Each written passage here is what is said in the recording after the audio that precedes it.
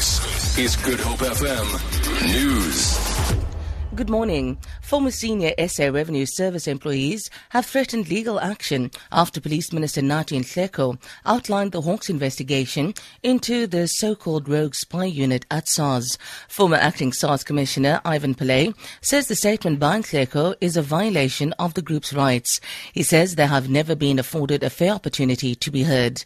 Pillay resigned in May last year after SARS instituted disciplinary proceedings against the group.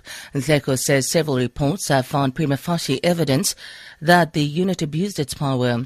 Pillay says the claims are false. Finance Minister Pravin Gordhan earlier said he would miss a deadline to answer questions sent to him by the Hawks about the alleged rogue unit. Nhleko has meanwhile rejected reports that the relationship between Gordhan and President Jacob Zuma is troubled due to the investigation.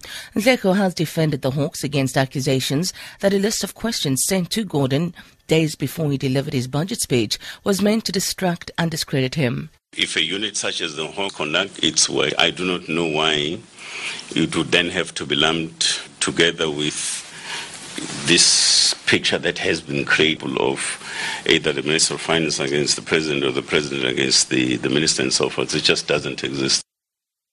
Science and Technology Minister Naledi Pandor says the issues raised by students in higher education refer to genuine concerns and are a justified expression of the ongoing struggle of transformation.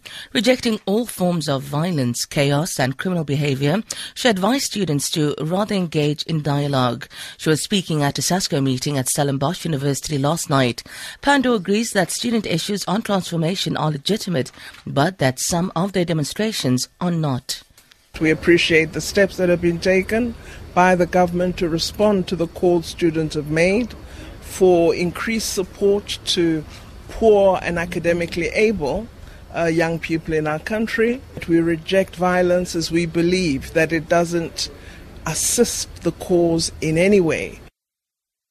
Meanwhile, SASCO blames the chaos and disruptions on the powers that be, claiming they refuse to address issues raised. SASCO branch chairperson Sukululekile Duma says they will intensify a campaign to make student accommodation accessible to all students.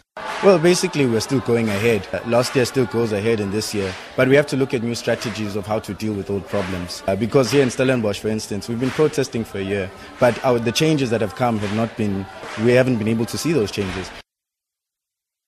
The United Nations Security Council has approved some of the harshest sanctions it has ever imposed in response to North Korea's recent nuclear test and rocket launch. The U.S. ambassador to the UN, Samantha Power, has described the new measures as the toughest sanctions any country has experienced in the past 20 years.